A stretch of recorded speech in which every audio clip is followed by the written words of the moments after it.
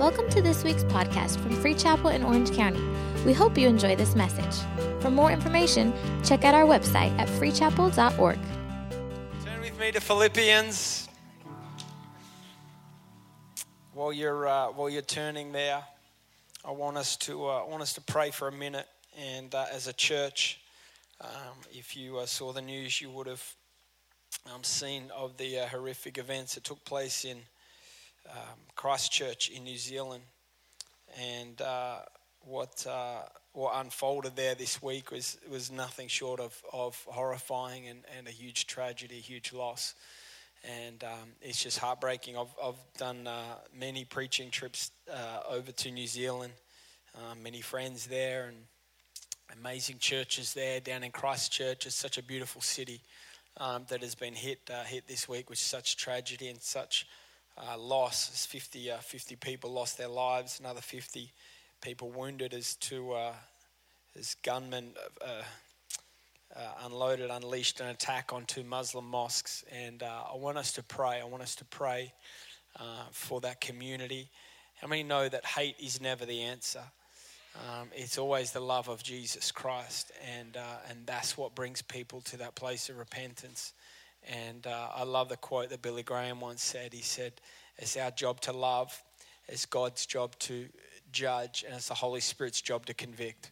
And it's so important that we as Christians demonstrate the love of Jesus Christ. And so I want us to pray. I want us to pray for that community and for that city. Lord God, we come together as a church, and we lift up to you the city of Christchurch, Lord, in New Zealand, God, and we just cover them right now with the blood of Jesus Christ. Lord God, we declare a hedge of protection around them. God, I just speak, Lord God, over that city and over the tragedy that's unfolded, and I declare your word, Lord, what the enemy meant for evil, that you will turn around for the good. I bind evil, I bind hatred, I bind every spirit of disunity that would try and come in and pull a community apart, and I declare that the name of Jesus Christ would be lifted higher than any other name. I declare, Lord, that through this tragedy, Lord God, that churches, that pastors, that ministers would be able to declare the truth and the love of Jesus Christ. Lord, that we would see communities turned around. Lord God, that these Muslim communities that have been so impacted by this horrible loss, Lord God, that they would come into contact with real Christians who love Jesus, that will demonstrate the love of Jesus Christ, that would love them unconditionally and show them truly what your heart is. We cover them, and we continue to speak healing. We speak peace over that nation in your mighty, mighty name. Amen.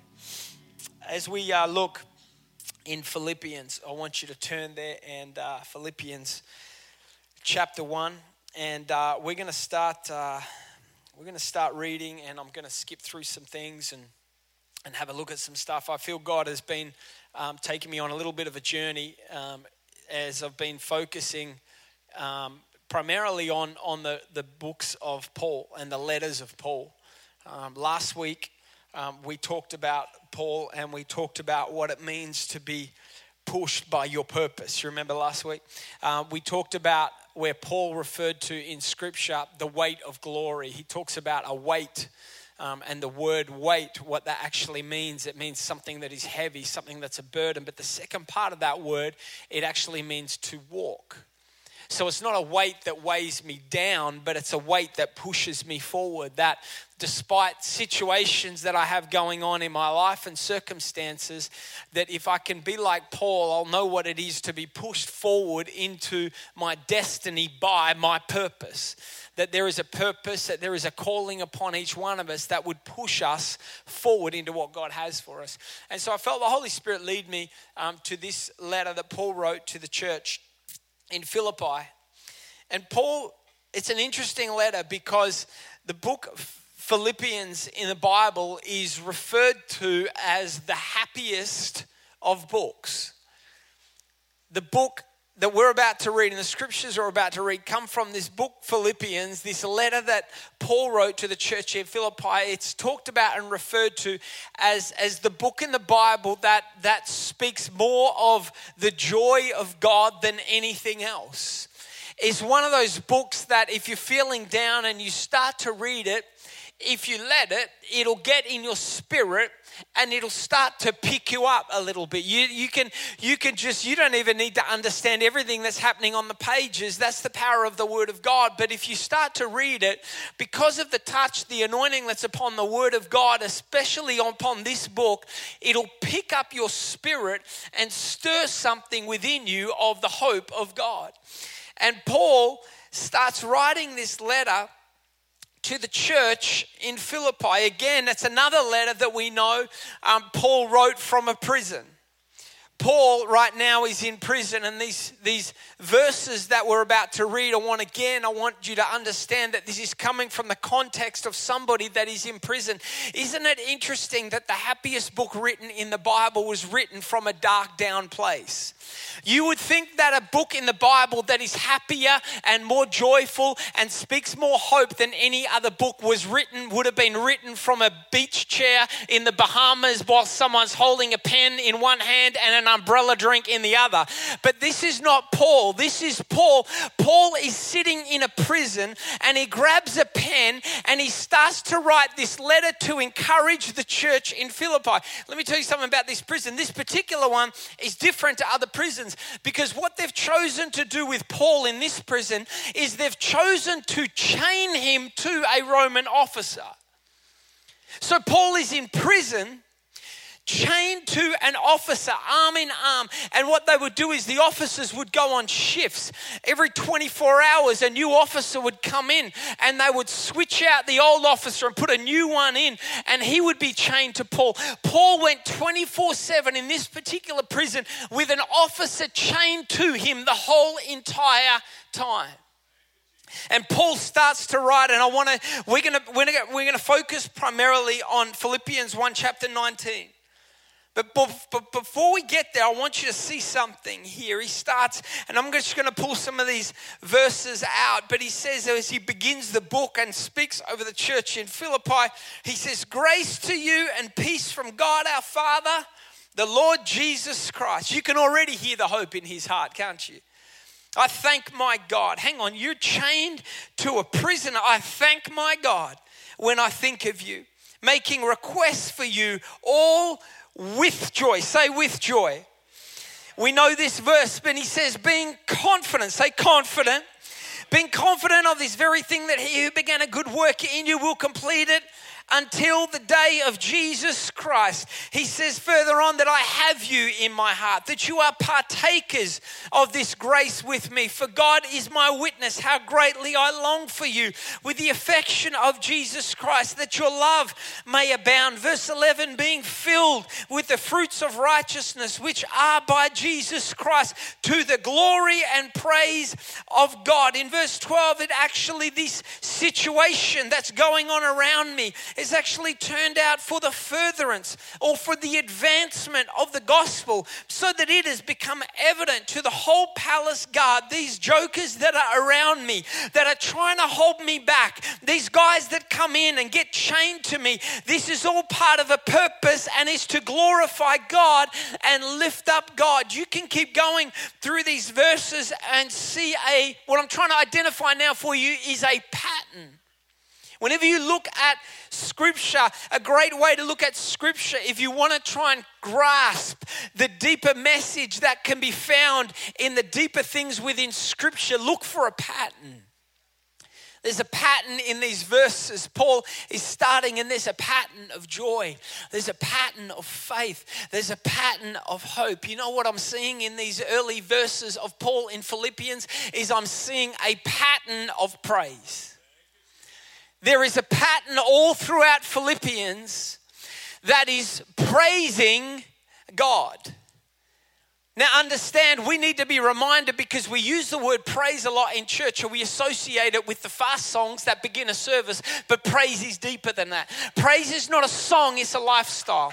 Praise is what it is to have a joy within your spirit, a hope within your spirit, an expectation within your spirit, a hop in your step, if you like. Praise, when you feel praise come upon you, it makes you want to get up and do what God has called you to do. It'll be praise that'll allow that push of your purpose that we talked about last week. If you live a lifestyle of praise, this is the type of thing that will start coming out of your mouth, because as the word says, out of the abundance or out of the overflow of the heart, the mouth will speak. And some of you find it hard to speak praise because you don't have praise in your heart. But if you get praise in your heart, it'll start coming out of your mouth and it'll begin to guide your steps, and you'll feel hope come upon you, and your spirit will be lifted because you've had a pattern of praise. So Paul has this, and this is what we're seeing in these verses. It's a pattern. It's woven through everything.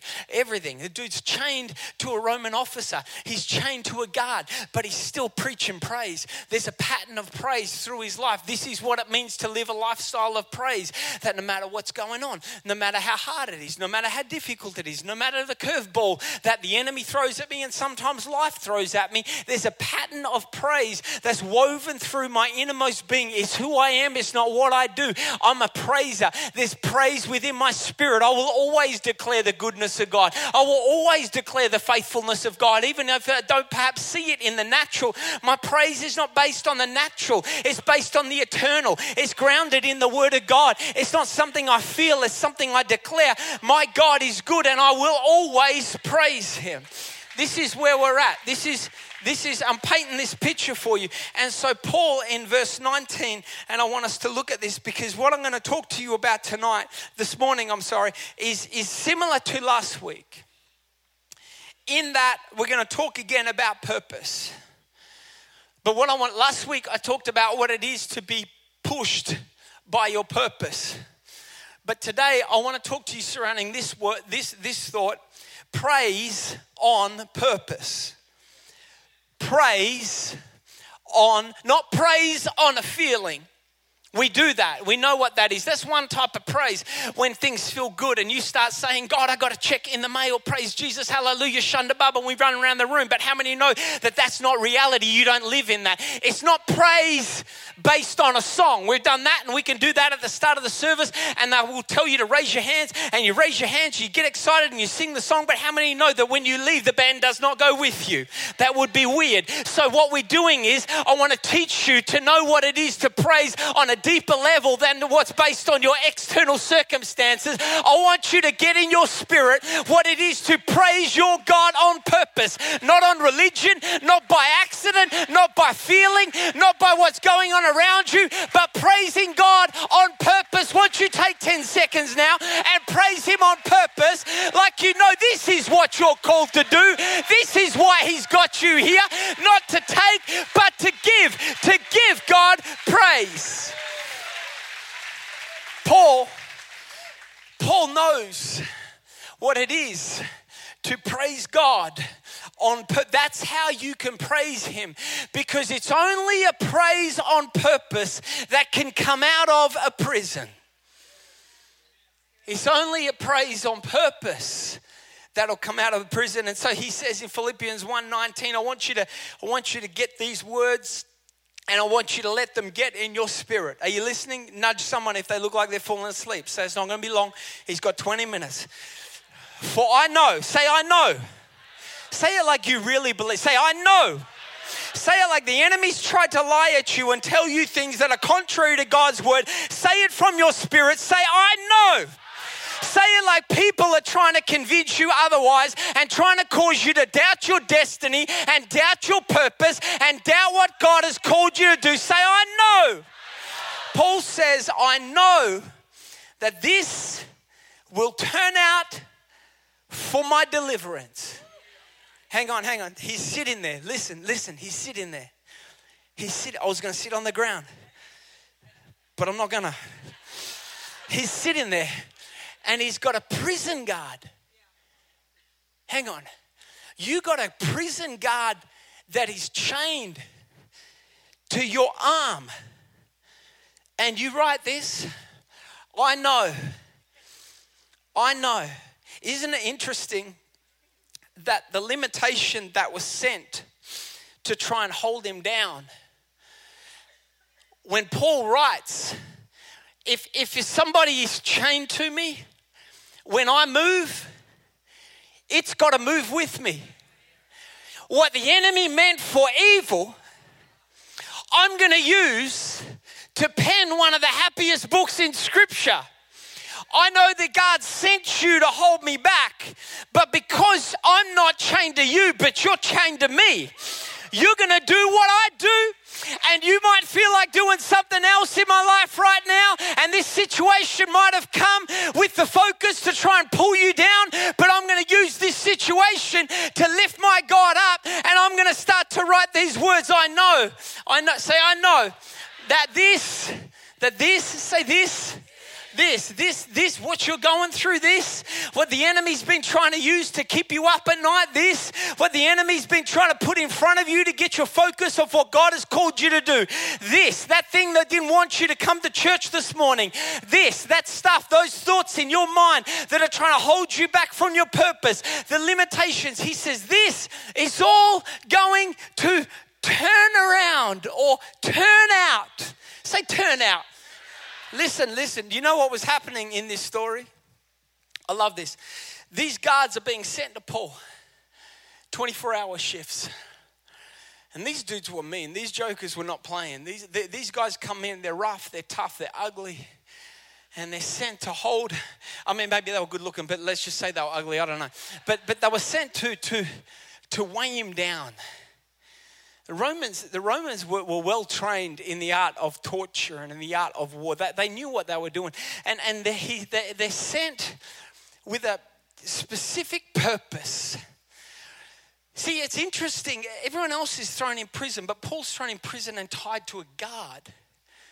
It says something to me. It says they're not just trying to kill. Why tie him to a guard? But they're not just trying to hold him down. They're trying to get in his spirit because it was what he preached that they hated the most. So if they can get in his spirit and cause him to have doubt and unbelief and question who Jesus is and question the message he's preaching, then their efforts are going to be effective. But watch what happens. If you study the story, because of what is in Paul and because of the power that he has operating within him, that's not just staying within him but flowing out of him, every time they send a Roman guard, the Roman guard sits beside Paul for 24 hours, and during that 24 hours, every single guard, Paul leads those guards to the Lord. Listen, do you know how humiliating that would be for the warden of that prison? He's sending men to try and hold back his spirit, but the spirit that's in Paul gets inside of these men and they leave one way, but they come out another way. That's why Paul says, this is going to turn around. Because I've been watching these jokers come in here and it only takes me 24 hours to turn them around and send them out different to how they came in. So the same thing that's happening with them is the same thing that's about to happen with you. And it is about to turn around. The punishment is not working. It's not. Their efforts are futile. It's a waste of time because you cannot hold back. You could put a boundary around a person, but you cannot hold back the Spirit of God. Me and my wife right now, have been researching forms of punishment for 2-year-olds. That's right. And we're in that stage of parenthood where we are navigating the best form of punishment for a 2-year-old. Do you know what I'm talking about, parents? Not if you do. And that's where we're at right now. And a particular book that someone gave me that I was reading talked about the effectiveness of the timeout chair. You know the timeout chair? So I remember when I read it, because Lucas was our first child. And so this was the first time that I was going to be able to carry out a form of punishment on another human being and it'd be okay. Now, as bad as this sounds and as much as an unhealthy parent as this makes me seem, I was quite looking forward to this. I read the book and they said you've got to get the chair and you've got to separate the chair from other chairs and you've got to put him in the chair and he's got to understand exactly what he's doing and why he went there, and you've got to ignore him for a few minutes so he knows that this is a punishment. So I read the book and I was excited. I'm like, I'm ready to do it. I'm a man of my house. I'm going to leave my kids and spare the rod, spoil the child. I'm ready to go. Let's go. As for me and my house, I'm quoting scriptures to myself like I'm ready. And so what I started doing, I started following Luca around the house. Don't call human services on me. Listen, I would follow Luca around the house waiting for him to mess up. I was ready to go. Come on, I read the book. I had the chair. I just needed the misbehaving kid. And I knew if I stay with him long enough, something's going to happen. So I stayed with him and I was waiting and waiting. And then finally, there it was. This is so unhealthy. There it was. And finally, there it was. It was a tantrum. The tantrum of all tantrums. So here I am. I've read the book. I'm ready to go. And I go in and I pick him up. Luca, because it's all about, the authority in the voice. But the deeper your voice is, the more authoritative it sounds and the better you feel as a man. Come on. And so I go, I'm like, Luca. But then I realized it was too high. So I had to say Luca a few times just to find the right tone. So I'm Luca. Right, there it is. Luca. Feel that? Oh, shift in the atmosphere. Luca, right now. He looks at me like, what are we doing? I said, listen, Luca, listen. Hey, listen. And I'll pick him up. But not with two hands. That's like what Caressa does. That's too comforting. I'll pick him up. One arm. Come on, under. Like I got my 2-year-old. I'm going to get an email for this for sure. I got my 2-year-old. Listen. And we're going. Hey, we're going to timeout. Like I'm telling him like he knows what that is. So here we go. And we'll march off to the timeout chair. And I put him in a timeout chair. I'm like, right. Now listen to me. And he's looking at me like complete and utter confusion. No idea what is going on or what I'm doing. I said, listen, Luca, stay there for 2 minutes.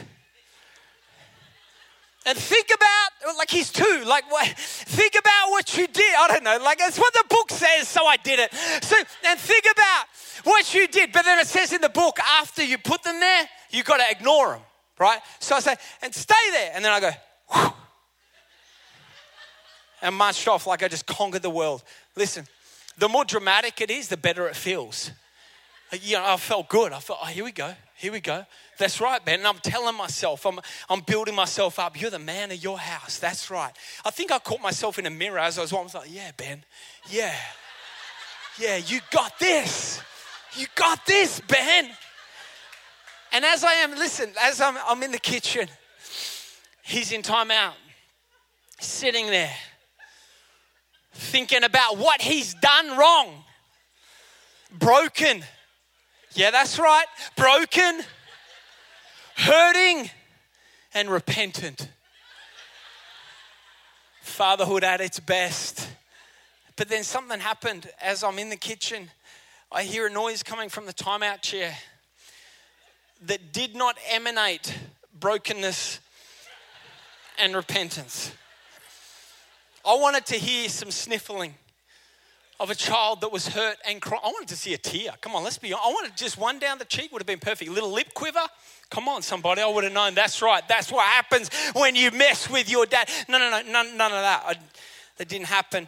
As I'm in the kitchen, I hear this noise coming from the chair.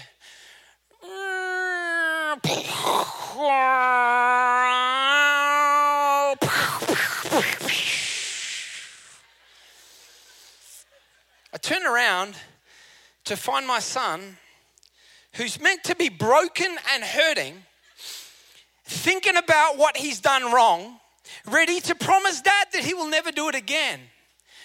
He's sitting there with a toy plane in one hand and a truck in the other. The timeout chair may as well have been a carnival ride. This kid was happier than I have ever seen him in my life. He didn't care that he was in a timeout chair. He didn't care what was going on around him.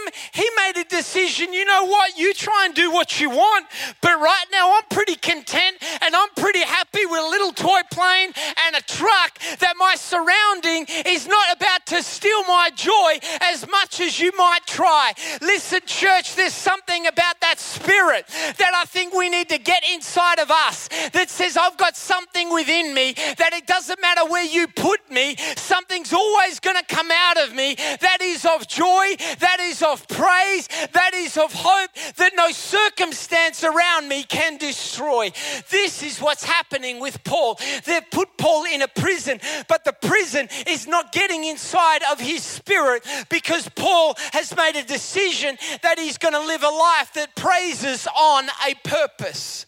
He has established that he has a purpose in his life. His purpose is not to stay out of prison. His purpose is not to live a healthy life, as great as these things are. His purpose is not to get as much blessing as he possibly can. His purpose is not to be as successful as he possibly can. Let me show you what Paul has established is the purpose of his life from which he will always praise.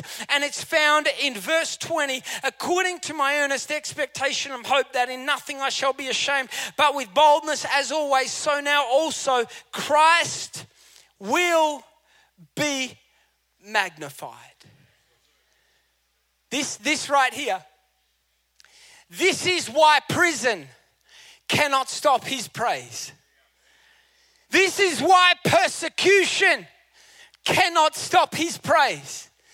This is why they can beat him, they can stone him, they can threaten to kill him, but it still will not stop his praise because his praise is rooted in a purpose. He is praising on a purpose, and that purpose is to simply magnify God with every single thing that is in his life. Do you know how powerful establishing a purpose in your life to magnify God really is? See, we have this idea that our purpose is to live a blessed life. No, that is a byproduct. Our purpose is to magnify him. How do you praise on a purpose? You've got to understand and recognize that your purpose is to magnify him. And if my purpose is to magnify him, it doesn't matter what my prison is or my persecution may feel like or what walls fall down around me or how beaten up I feel or how broke I may feel or how hurt I may feel or whatever it is that I may be going through that's trying to steal my praise. If my praise is established upon a purpose to glorify him, I will always live a life of praise. How does Paul do it?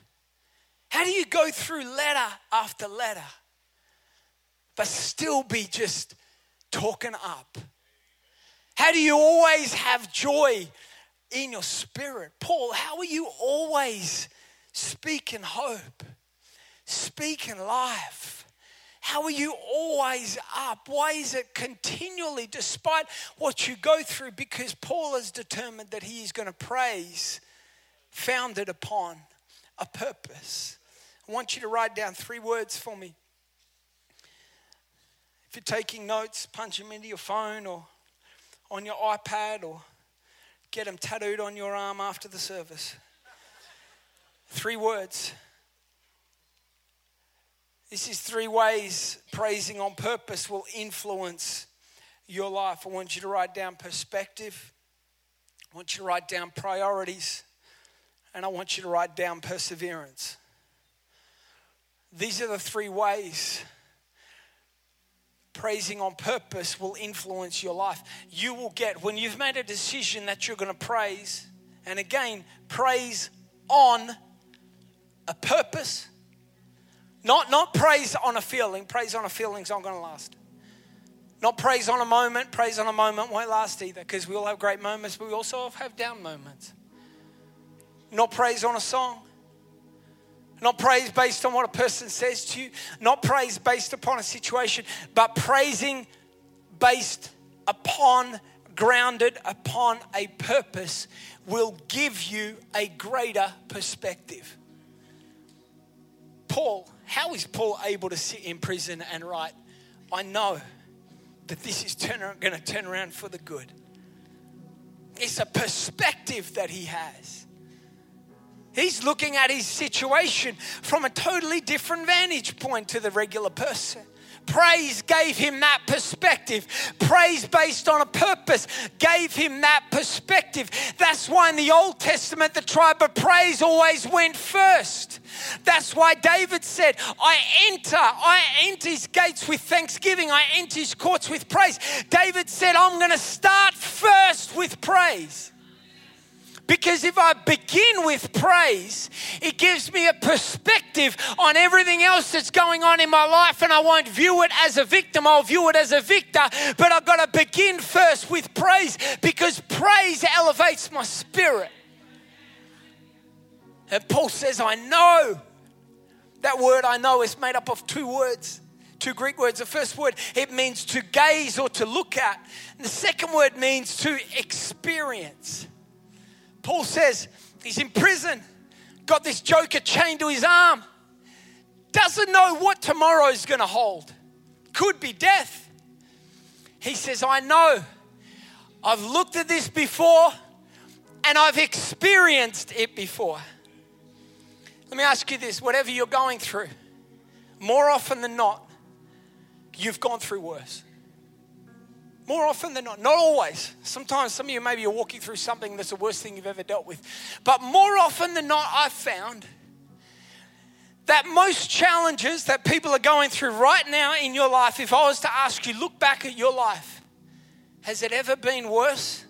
More often than not, we would say, yeah, you know what, it has. And look, you made it. Which means you have before experienced the goodness of God and the faithfulness of God to turn your situation around. Why would what you're facing right now be any different? I know. I don't feel it, but I know. I don't understand it, but I know. I don't get it, but I know. This is the perspective that Paul has on his prison. But he got it because he was praising based on a purpose that said, I exist to give God praise. That's why Paul says, you know what? Later on in the verse, I love it in verse 22, he says, but if I to live on in the flesh, this will mean fruit for my labor, which will mean basically that'll be good. I get to live. Come on, that's better than dying. Not according to Paul. He goes on, he says, yet what shall I choose? I cannot tell. Verse 23, for I am hard pressed. Paul says, this is so crazy if you understand how powerful these verses are. Paul says, I might live tomorrow, but I might die. And listen to this. He says, but I can't decide which is better. Hang on, what? Bro, what headspace are you living in? One of praise, based on a purpose. Because Paul says, you know what? I mean, if I live, I get to stay and God will get glory out of my life.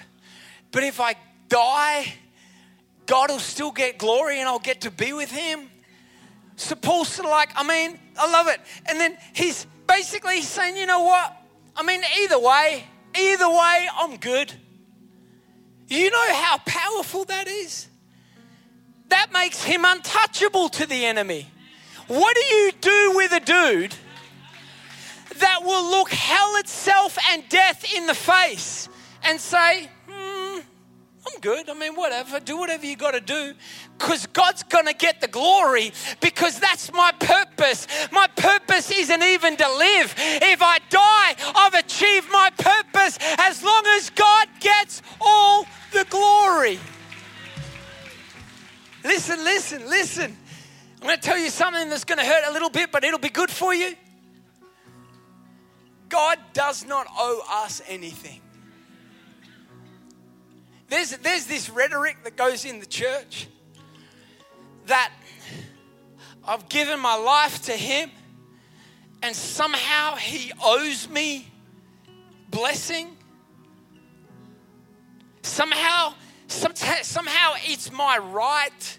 Like, you have to do this. Like, we talk about him like he's a genie in a bottle, that if I do the right things and he'll appear and give me what he owes me. Listen, one of the most powerful revelations you can get in your Christian walk is simply the fact that he does not owe me.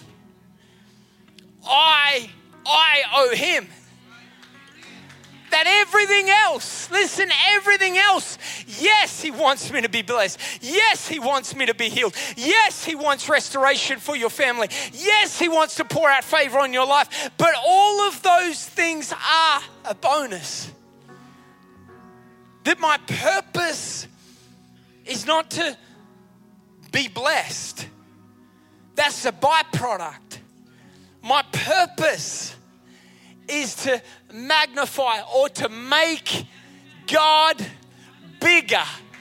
And when I show and demonstrate, when you demonstrate to him that you are sold out with a purpose that'll make God bigger, he will pour more blessing into your lap than you can handle, because he knows he can trust you with it, and you'll praise him for every bit of blessing you get. It's a perspective. And when I praise on purpose, it helps me establish my priorities.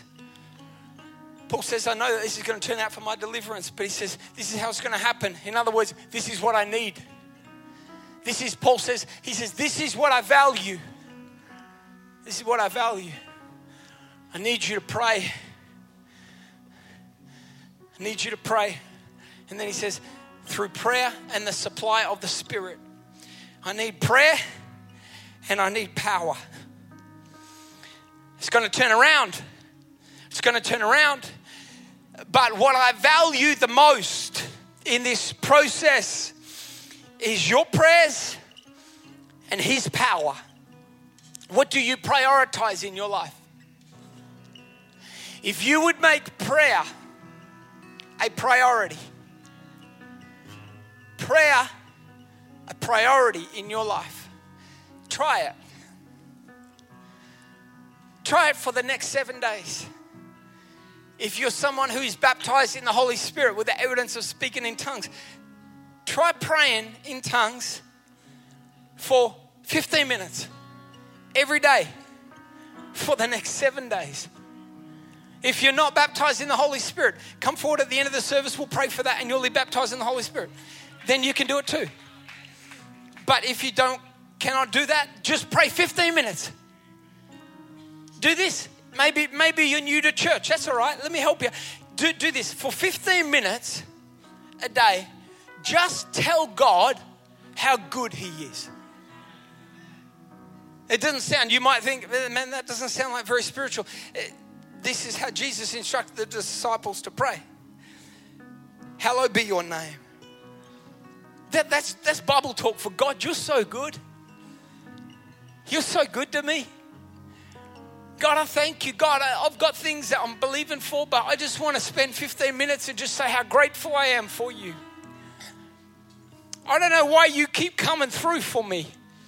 I don't think I would come through for me. If I had someone that treated me the same way that I treat you sometimes, God, see, again, it's through the mindset. If you change your mindset from thinking that he owes you, it'll help you give him more glory, because you'll recognize that every single thing that he did for you was not owed to you. It was given to you by his grace and his goodness being poured out upon your life. You say, God, I just thank you. God, I thank you for my life. I thank you for my family.